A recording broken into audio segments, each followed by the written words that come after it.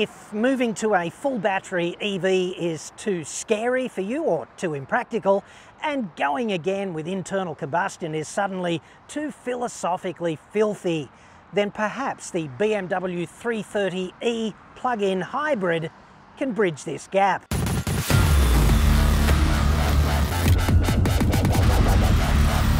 I'm John Cadogan from AutoExpert.com.au, and I get new cars cheap for buyers here in Australia. Holiday weekend too, can you tell? Website for that, obviously, or you can just click the card that's up there now, dude.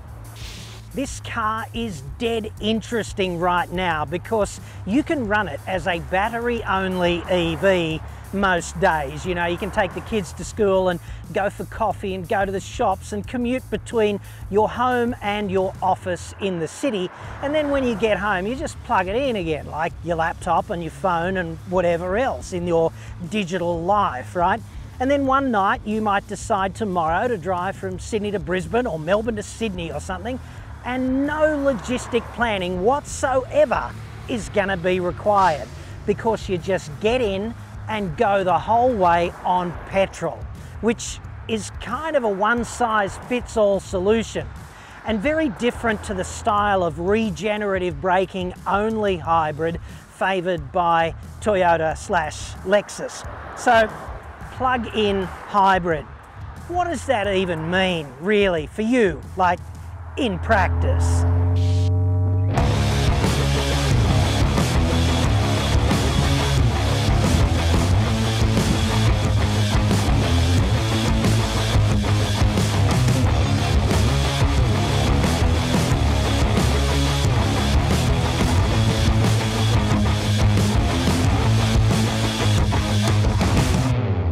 It strikes me that a great many people, perhaps even you want a hybrid because it's the right thing to do. It seems like the green option and it's going to save you some fuel, and you want a hybrid next. And I get that. I understand it completely. But at the same time, do you really know the difference between a conventional hybrid and a plug-in hybrid? And where do these two things sit on the broader spectrum between internal combustion and battery electric vehicle? And if you don't know all of that stuff, at least the broad brush strokes of it, how are you really to make an informed decision about the right next new vehicle for you? So with that in mind, let's get on the same page here with all of that stuff. And when I was training to be an engineer at university, they taught us that, you know, designing a nuclear reactor tomorrow morning is kind of a bit hard. And it's much better if you break it down into its systems and then work on the systems and then integrate those systems together. So let's do that with vehicles. The car that you rode around in as a kid was probably internal combustion engine powered. It had a propulsion system, which is the internal combustion engine. Okay, it had an energy storage system, which is the fuel tank, and it had a means of replenishing the energy when you run out, which is you tip in liquid hydrocarbons through a pipe. And that's basically how the car functions systematically. And let's not forget, its function is just to be a metal box that takes people from A to B, okay? And they do that pretty well. A battery electric vehicle, incidentally, is systematically very similar to the car that you grew up with, all right? It's just different in the details. Instead of an internal combustion engine, the propulsion system is an electric motor, and the energy storage system is still kind of a fuel tank. We call them batteries, and they don't hold liquids, they hold electrons. And there's a replenishment system as well, which is you plug them in and recharge in the manner of your mobile phone or something. Okay, you can use grid type electricity, or you can use your solar array on the roof. Same difference, okay? One of them's probably greener than the other. And then there's this neat hack with energy management called regenerative braking, which is a supplemental way of replenishing the battery. So just look at it like this.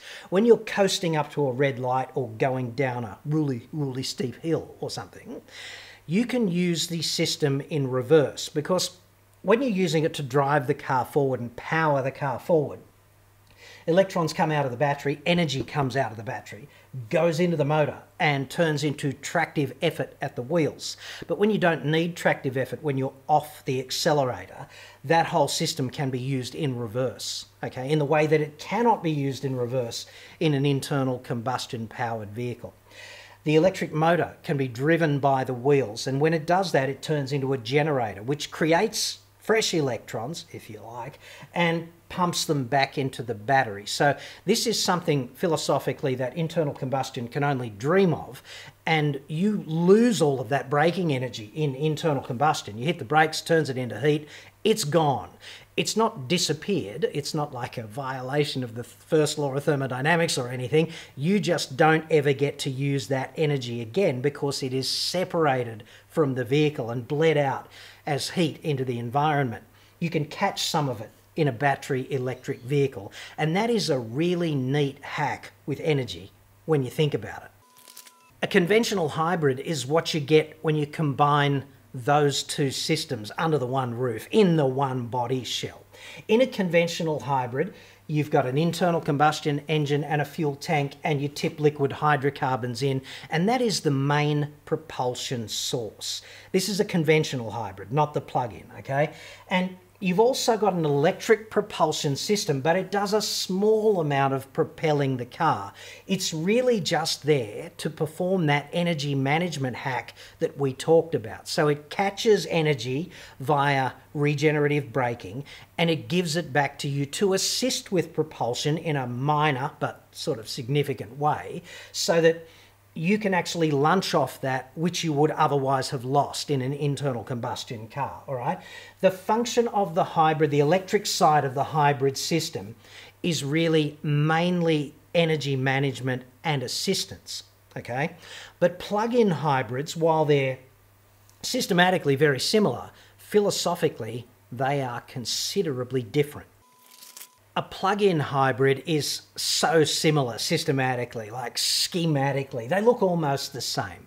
The differences are you get a much bigger electric motor, which can hypothetically play a much greater role in the propulsion of the vehicle. It's not just catching energy that you would otherwise lose and giving it back to you.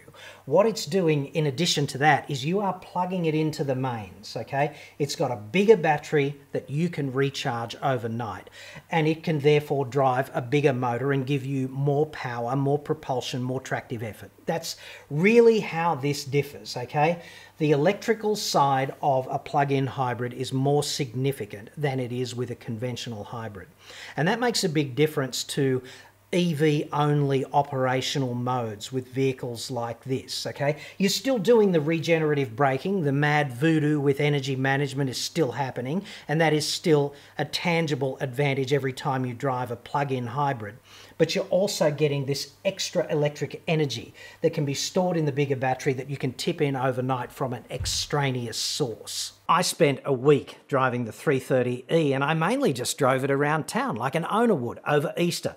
I did get out on the highway a couple of times, and I plugged it in at home to the mains, and I recharged the battery twice. So, on dynamics and comfort and luxury, it's a 3 Series, meaning very good.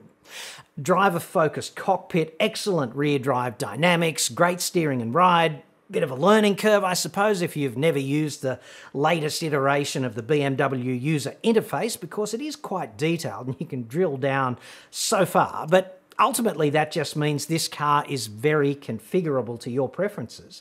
And you can store those preferences in your key, which is superb if this is a 2-driver vehicle, especially if those drivers have grossly different operational preferences.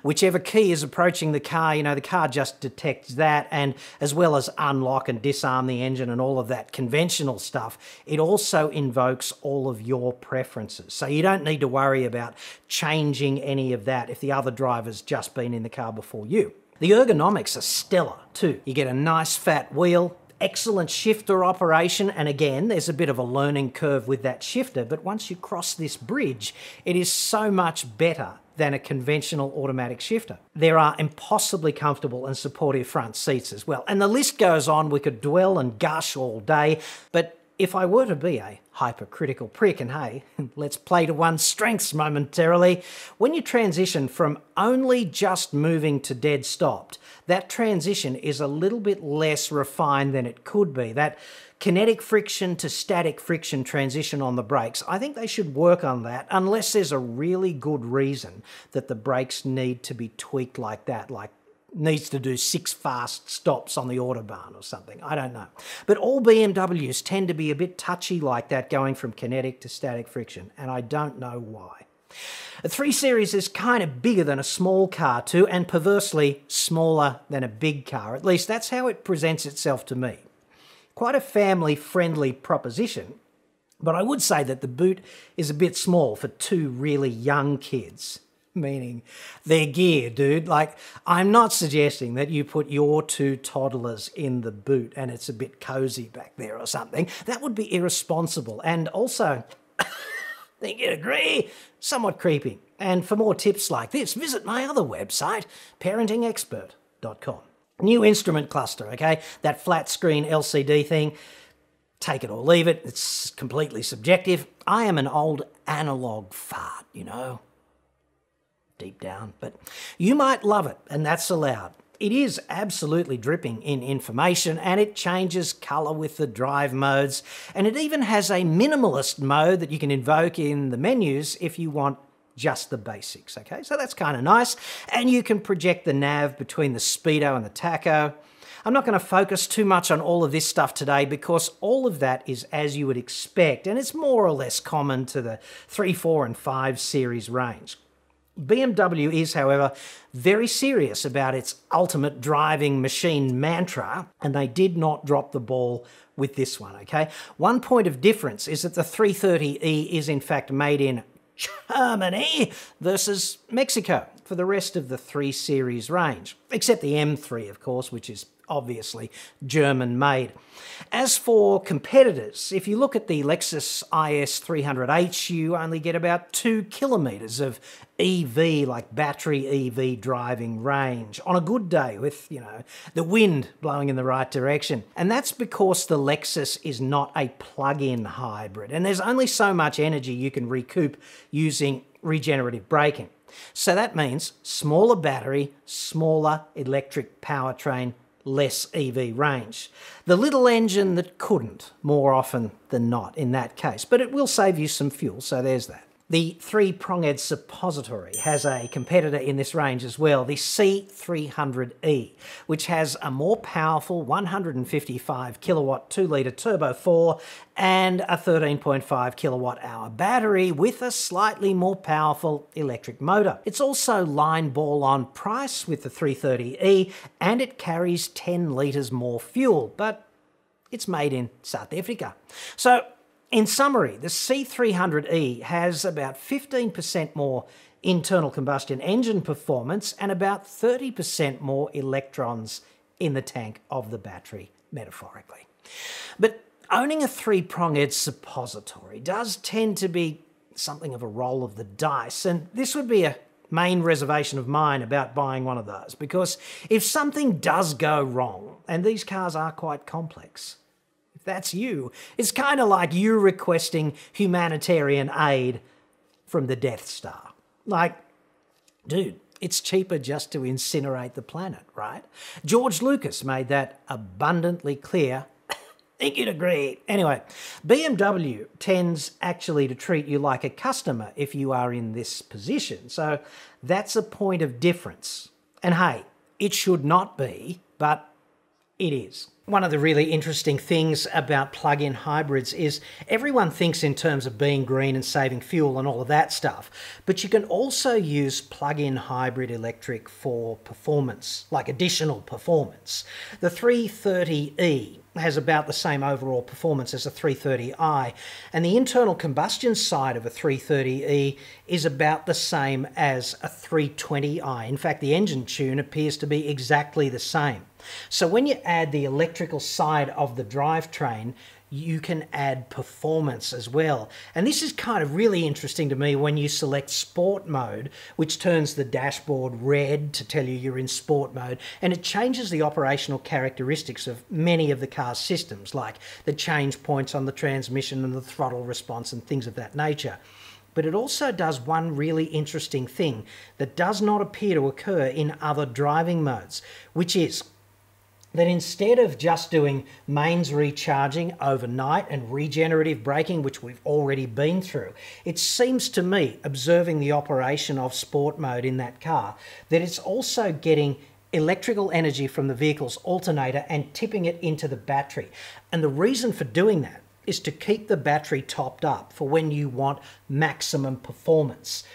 Like when you want maximum performance, you want maximum power, because power equals acceleration. It's a pretty simple concept, okay? And to get maximum power out of a hybrid electric vehicle, you need maximum power from the internal combustion side and maximum power from the electric motor side. And you can only kind of achieve that if the battery's reasonably topped up so that it can do its maximum delivery, okay? That's kind of important. And it's interesting to me that BMW does this, because there's two ways to look at it, right? It's a good news, bad news thing when you look at it thermodynamically.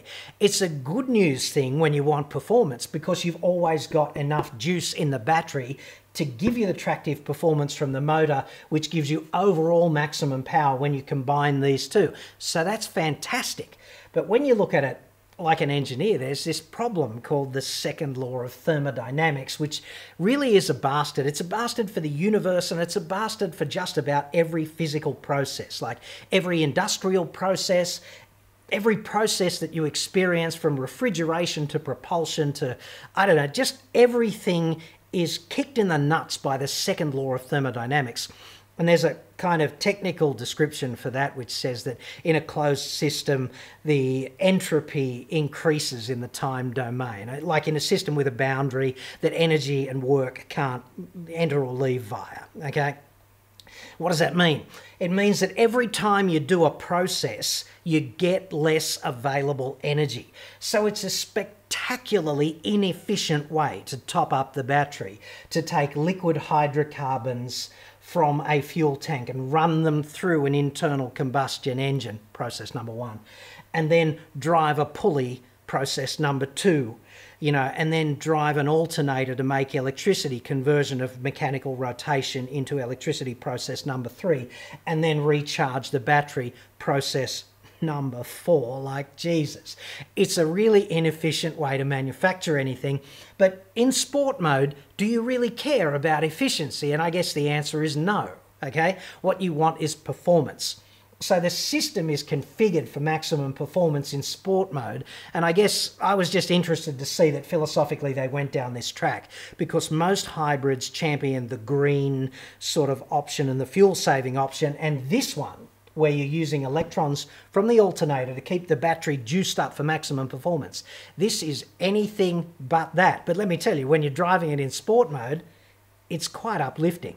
Turning a 320i into a 330e is not without a considerable weight penalty. All up, it adds 300 kilos of additional mass, which would be all the wiring, the battery, the motor generator, the inverter, an onboard charger. All of this stuff adds up, and it's kind of not negotiable. And packaging it all into that vehicle appears to have compromised the fuel tank capacity, which is down to 40 litres. The tank capacity is 59 litres in the other 3 Series models, okay? You also lose about 100 litres of floor space, because the floor on the cargo bay has to come up to package the battery. So the bottom line, I guess, is that the 330e will offer you about the same level of dynamic performance as a 330i, provided the battery in the E is full. But it's going to cost you $8,000 more, and that's easy to see why, because none of that extra hardware is free. The dynamic performance is not going to be quite as good, and the vehicle is a lot more complex. On the total range you might expect, BMW talks about this 1,800 kilometre thing, you know, up to 1,800 kilometres. But there must be some very specific and, I assume, unrealistic operational parameters used to achieve that theoretical range. Like in practice, you will probably get about 6 litres per 100 kilometres, so you could call it 650 k's on a tank of hydrocarbons plus 40 or 50 k's from a full battery. If you drive really gently without being some sort of OCD hypermiler about it, you might get 700 k's out of a full tank and a full battery.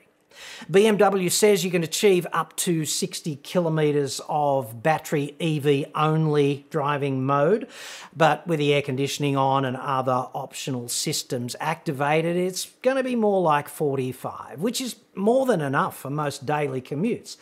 The first time I plugged in and charged up at home, the battery computer on the car told me that we had 46 kilometres of EV range to exploit. So 46 kilometres times 365 days a year is about 17,000 k's, which is above average mileage for Australian cars pre-COVID.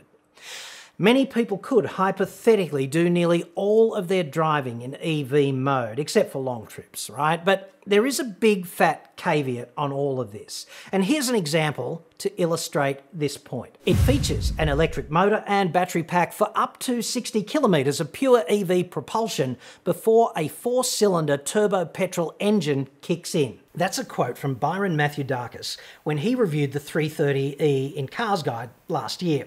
Okay, and I've got to take issue with that. Now, Byron's a good bloke and a very good motoring journalist, but that to me seems like a bit of press kit paraphrasing, and the press kit is obviously dumbed down so that everyone will get it. And this in particular is an issue that is oversimplified to the point of being misinformation, or at the very least disingenuous, because it's not just a case of deplete the battery and then internal combustion. It doesn't work like that. The battery is a storage system for energy, okay? And when you drive, you discharge it. That's what they mean when they talk about discharge rates. You're driving, you're sucking energy out of the battery, you're discharging it, okay? But what you're really taking out of the battery is power. And power and energy are related, but they're not the same thing. When you use energy quickly, you discharge the battery quickly, you're generating more power. Okay, so power has a time component. It's actually the time rate of usage of energy in this case. All right, and this system is designed to deliver 50 kilowatts of power more or less continuously, but there's also an extra boost mode that will allow you to get 80 kilowatts out of it for up to 10 seconds. Okay, and that's because discharge equals heat equals kills the battery prematurely, and you have to protect against that. So you can have a lot of power quickly, or you can have somewhat less power more or less continuously and still thermally manage the battery for longevity. That's how this works, okay? It's called the duty cycle, and it's a critical sort of aspect of battery management. And you might say to yourself that, well, 50 kilowatts doesn't seem like a lot of power because I'm used to driving an internal combustion car with 200 kilowatts or 150 kilowatts or something like that. So it really isn't that much in that context. But I'd have to say to you, how often are you using the maximum power of your internal combustion engine? And how hard is it to drive down the road at 100 k's an hour? And that's something you've done, right? Many times. And many people fall into this trap of thinking it's really hard work for the car, and I'd have to say, dude, it's not. So just to spitball this and put it in perspective and prove it to you, if you've got an inline 4 engine that makes 150 kilowatts, pretty common, and you're doing 100 k's on the freeway or something, you look down at the tacho, what are you doing? About 2,000 RPM or something?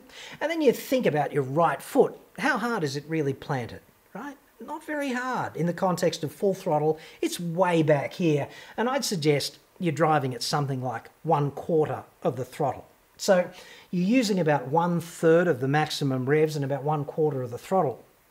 And the power production of your engine is roughly proportional to the revs, and roughly proportional to how wide open the throttle is. So if you look at your 150 kilowatts and you take 1/3 of the revs and 1/4 of the throttle and you multiply them all together, 12.5 kilowatts, dude.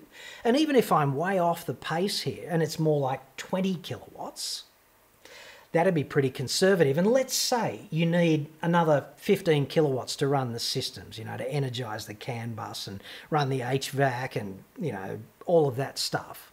Then you're really only drawing 35 kilowatts of a maximum 150 out of the engine cruising down the freeway at 100. So if you've got to get on the freeway and do 80 or 100 or something for 10 k's to get to work, you could easily do this within the 50 kilowatt envelope of EV operation is what I'm saying, okay? And if you were to do that, it would be a case of discharge the battery, then internal combustion. Absolutely. But there's another case that's not quite so clear-cut, but it happens all the time in driving. Let's say you need to get off the mark quickly, or you just want to. Let's say you're going uphill and you want to get around a truck, and you're stuck behind a truck at 40, and you want to overtake at about 80 or 100 or something, and you don't have much time to do that because of the geometry of the road or an oncoming vehicle or something of that nature. Then what you do is you demand more performance from the car. And the way you tell the powertrain of your demand is you do that with your foot. You flatten your foot, right? It's really a demand thing. And the powertrain's job is to supply the right performance to match the demand that you have requested from the powertrain, right? So in this second case, where we've got demand that exceeds these performance limits, then obviously the internal combustion engine is going to kick in. And you should realise that, because I've spoken to plenty of people who just don't get this about plug-in hybrids, okay? And what they think is no matter how they drive, they're doing the first 60 k's on electric power, and only then are they using gasoline, right? But if you are driving like a cat, okay, guaranteed you are in internal combustion plus EV mode. That's just how this works. It's how it has to work. So the first 60 k's and then internal combustion is only if you're driving as if Miss Daisy is in the back. Recharging the battery at home takes about 6 hours from dead flat if you use a 10 amp conventional domestic outlet, a power point. I also tried using my wall-mounted 7.7 kilowatt EV recharger, which has the same plug into the car, and that time dropped to 3.5 hours. So with some basic mathematics on that, it means that on a standard 10 amp wall outlet, which is using about 2.4 kilowatts, that jumps up to about 4 kilowatts if you use a more powerful charger. And it seems like the internal charger on that vehicle is maxed out at 4 kilowatts. And obviously the maximum recharging rate is tailored around thermal management and battery longevity, because batteries are very sensitive to being overheated on recharge or discharge, and they need to manage that. The battery itself is very big for a hybrid, or small if you're talking in the context of a battery-only EV. It's 10.5 kilowatt hours, which is a lot of electrical energy. I wouldn't want to be close by when that gets discharged rapidly all around me, you know. Electricity costs about 26 cents per kilowatt hour if you shop around. So the recharge each night, if that's how you roll, is going to be about $2.60. Not that you care, obviously, because you are dropping the best part of 100 grand on a car, right? But it is cheaper to operate like that than petrol. The standard recharging cable is about 5 meters long, and it comes in a bag with these helpful instructions in case you've never actually put a bag in the boot of a car before. And the cable comes with these impossibly elegant and even more helpful instructions and precautions in case you've never actually plugged anything electrical into a wall outlet before. So that's comprehensive. Thanks, BMW. But when I consider that cable in that bag, frankly, when I look at the overarching commitment to elegance and design sophistication elsewhere in this car, and I am being quite sincere here, seemingly no stone has been left unturned to make this car beautiful. It just gobsmacks me that the recharging cable is so impossibly inelegant. I mean, even the key on this car is a friggin' work of art, but the recharging cable, something you will use potentially most days, it just looks like an explosion in a Russian cable factory. Like, Jesus. Are we seriously suggesting that this is the best design execution that a team of BMW's best industrial design brainiacs can come up with? And yeah, I fully appreciate that cables carrying 2.4 kilowatts of alternating current really should not be coiled when in use because of the induction, right? We wouldn't want that. But come on, dudes, at least make it look nice. Like, go over and talk to Apple.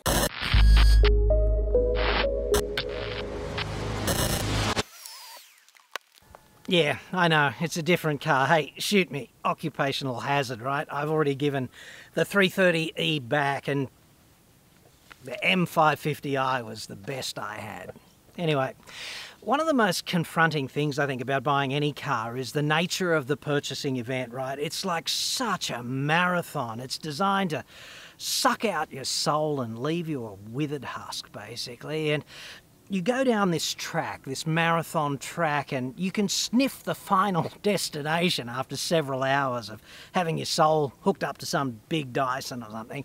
And then there's a final bridge that you have to cross, right? And it's a really high bridge and it's really rickety. It's several hundred feet above the rocks and the crashing waves just down there, and there's ravenous sharks, and Scott Morrison is waiting to greet you when you finally get there down the bottom. So all the bad shit is down there, and you want to avoid stumbling on this one.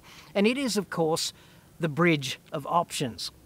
And with a prestige car, okay, the options game is not like with a mainstream car. Even an expensive mainstream car like a Hyundai Santa Fe Highlander or Kia Sorento GT line or something of that nature, right?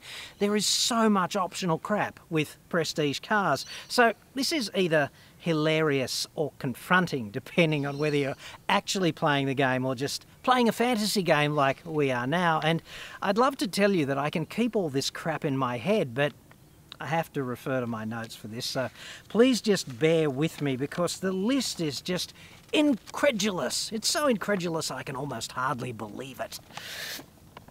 Any colour but solid white, okay? It's going to cost you like $2,000. $2,000 for the premium paint, all right? And perhaps you will tick this box because solid white would not appeal to many people. And then there's the comfort package, okay, which is basically his and hers electric heated front seats, and the driver has electric lumbar support, and mine had that, in as much as it was mine, and it was very nice indeed for a week. I picked it up, you know, very clean and full of fuel, and brought it back filthy and empty as demanded by the Motoring Journalist Code of Ethics, but those seats were extremely nice. The lumbar support, 13 points out of a possible 10. Very nice indeed. But you get the power boot as well because obviously opening and closing the boot manually, you know, $2,080 for all of that, the comfort package. Then there's the Harman Kardon Premium Audio, which is going to cost you $1,250, which is a little bit more than $100 each for each of the 16 speakers, okay? And then there's a visibility package, and just with a name like that, I want it. I want to go, yeah, dude, visibility package. Count me in, okay? That includes ambient lighting, which is quite nice. You can tweak the colour all around the car for nighttime driving. You can suit your mood or whatever, you know. You get metallic paint, so there's $2,000 off if you like to think of it like that, because the metallic paint's going to cost you $2,000 anyway.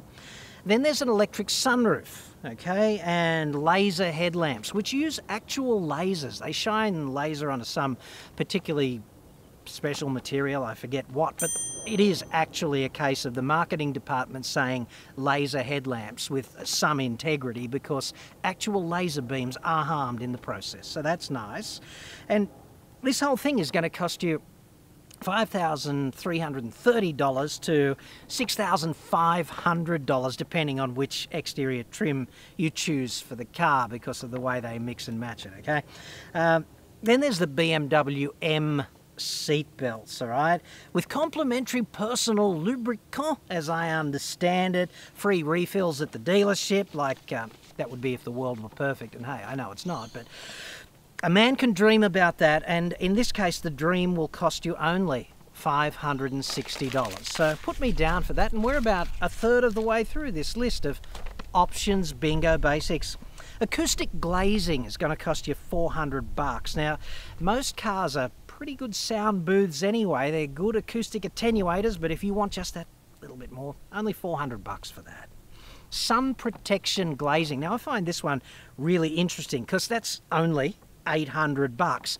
And the pro tip there, okay, if you're concerned about the sun on your skin and melanoma, because we do live in the land of melanoma, present climate notwithstanding, then a laminated windscreen is actually really good at blocking UV radiation, okay, because the polycarbonate laminate in between the two glass layers on the outside and the inside respectively is a really good UV attenuator. But the side glass, completely different story, and it's all over the place, and there's really no legislated standard for that.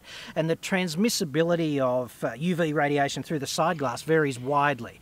It varies from about 50% to almost 100%. So if you get a good one, and how the hell would you know, because you can't see it and it's pretty hard to measure without specialist equipment that costs you more than sun protection glazing, then 50% to almost 100%, and I'd be ticking that box. The thing that really gobsmacks me here is that we all expect there to be regulatory standards for this and that, things that matter, and in the case of, side glass in cars, there is none vis-a-vis UV protection, and there's really no way of knowing because manufacturers don't say. So out of all these options, I think I'd be ticking the $800 box for UV protection glazing. There's that. Instrument panel in Sensitech. Now, I want it just for the name, Sensitech. In fact, I want a jumpsuit in Sensitech, like a John Travolta Saturday Night Fever jumpsuit in tangerine Sensitech with a big plunging neckline and flares. I don't know why. That's going to cost you $1,250, not for the jumpsuit, for the instrument panel in Sensitech. And we are 2/3 of the way through options bingo. I'm feeling like we're winning. Now, tyre pressure monitors. This is an interesting thing as well, right? Because $550 for that, not a big spend, but when you buy a 330E, it does not come with any kind of spare tyre.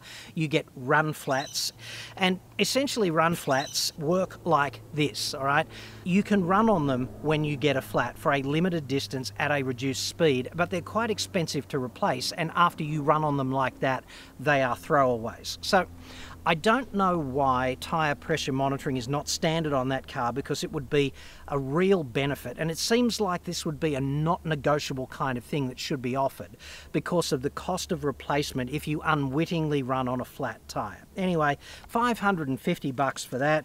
There's a bunch of trim options as well, and we are kind of at the end of this list, but just think about all those things we just discussed, okay? If you think about it like fantasy options bingo or something, how much did we just spend? Got any idea?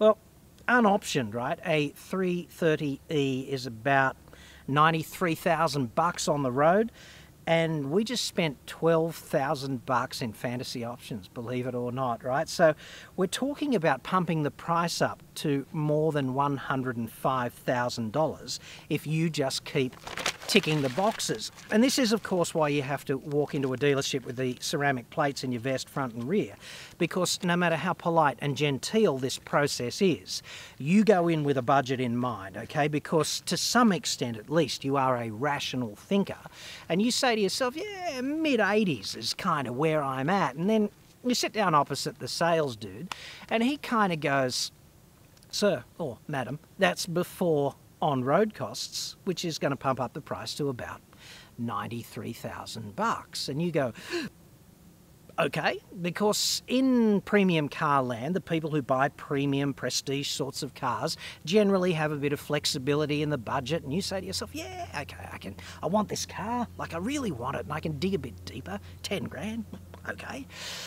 And then you play options bingo, okay, and it can be another 12, and then you can be up over $100,000. And this is because, obviously, the car dealer wants to get you in the door, and the easiest way to get you in the door is with the expectation of a price point down here, even if it's a relatively high price point relative to mainstream cars, okay?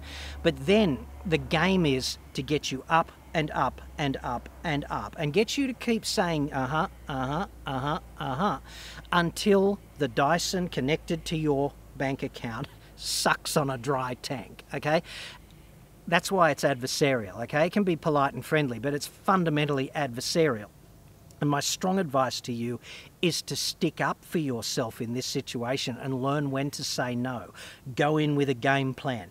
Definitely review the available options before you sit opposite the sales dude and decide exactly what you want. Because, hey, it could save you thousands.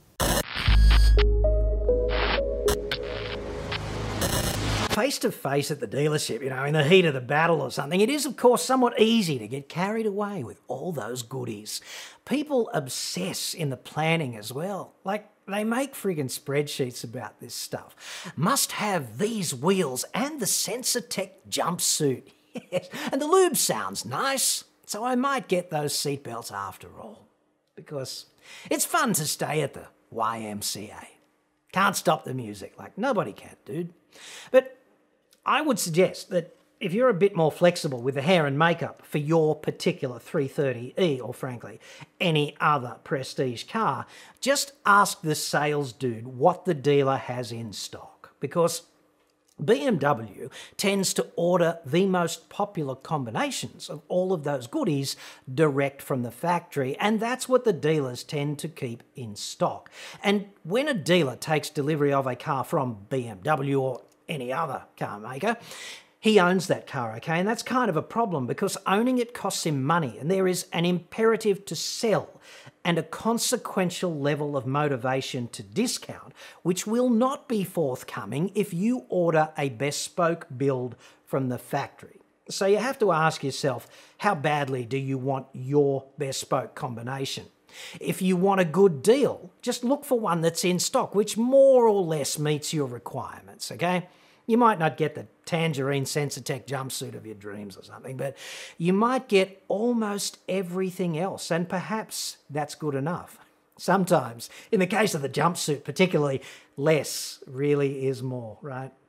And finally, I guess, who should buy this car and who should not? The 330i is frankly a better choice if all you want is this level of driving performance. It's like $8,000 cheaper and it goes about the same, or it goes a lot better if the battery in the 330e is dead flat when you pull out to overtake. So there's that. People with 80 to 100 grand to spend on a car really don't care about the cost of fuel. So in my mind, fuel saving is a poor argument, a poor justification. And anyway, spending $8,000 more on a car to start saving money on fuel is economically absurd in any case. At least I can't justify it rationally. So my take on this is the 330e is Cinderella's friggin' slipper for you if you mainly drive in the city and you do occasional longer drives and you want a smallish, large premium sedan or a largish small one. And on those longer drives, you don't want to be obsessed with regional EV charging locations and range limitations and calculating all of that out and the logistic management of all that crap, okay? I say this because presently regional EV recharging infrastructure in Australia is inadequate for battery-only EV operation over long distances, widespread, okay, except on select routes like the busiest highways, the Hume and the Pacific, for example. They're kind of okay. Everywhere else regional is a bit hit and miss. Of course, if you own a business or you've got some sort of social footprint where environmental responsibility and accountability is important and the perception of that really matters to you or your followers or customers, then the 330e is a pretty luxurious conveyance and a reasonably speedy way to enjoy a car that conforms to those imperatives. Like, you can roll up in the general manager's car parking space of your solar photovoltaic business in your 330e and you will not look like a total fraud, okay? Quite the opposite. You could even plug in and make it very apparent that you are running this car off the sun. In any case, right, 46 k's a day in EV mode is more than sufficient for most people to honour some kind of commitment to clearing up the air in our cities. And this really matters because pollution kills more people prematurely than car crashes. And most people do not know this, right? In my view, making some personal commitment to clearing urban air is a pretty decent and also socially altruistic reason to spend the extra $8,000 and own a car such as this. And it does not involve the inherent compromises that you will get if you buy a battery-only EV. The cynic in me, of course, also wants to point out that many places, like shopping malls and things of that nature, that deal with the public on a large-scale basis, there's a Mirvac one on Broadway in Sydney that does exactly this, and they are not alone. To display their green credentials, right, which is kind of hard if you're a shopping mall, they've installed these complimentary EV chargers. And obviously the concept is they stick out like the balls on a big black canine, and you can park, plug in and recharge for free, and then go upstairs and blow all of your disposable income. Yes. And of course these parking spaces, they're not buried down the back in the basement, are they? They're right up the front, close to the snack bar, so to speak. They are there for maximum visual impact. So, if you buy a car such as this, you can always find yourself a front row seat in a place such as that. And this preferential parking for the virtuous and green kind of trend is likely to accelerate, and your new 330e is guaranteed to make you a member of Club Virtue. Yes! I cannot wait for them to install that in my favourite gentleman's club in King's Cross, the one high up in the penthouse, high above the Coke sign. Head in the Clouds. Quite exclusive. You've probably heard of it. Very highbrow as these places go, and you might as well milk it, dude, like in your 330e, is what I'm saying. You're wearing the friggin' jumpsuit, you went for the special seatbelts, you've got the lube. It's no fun if nobody sees you getting in and out like that.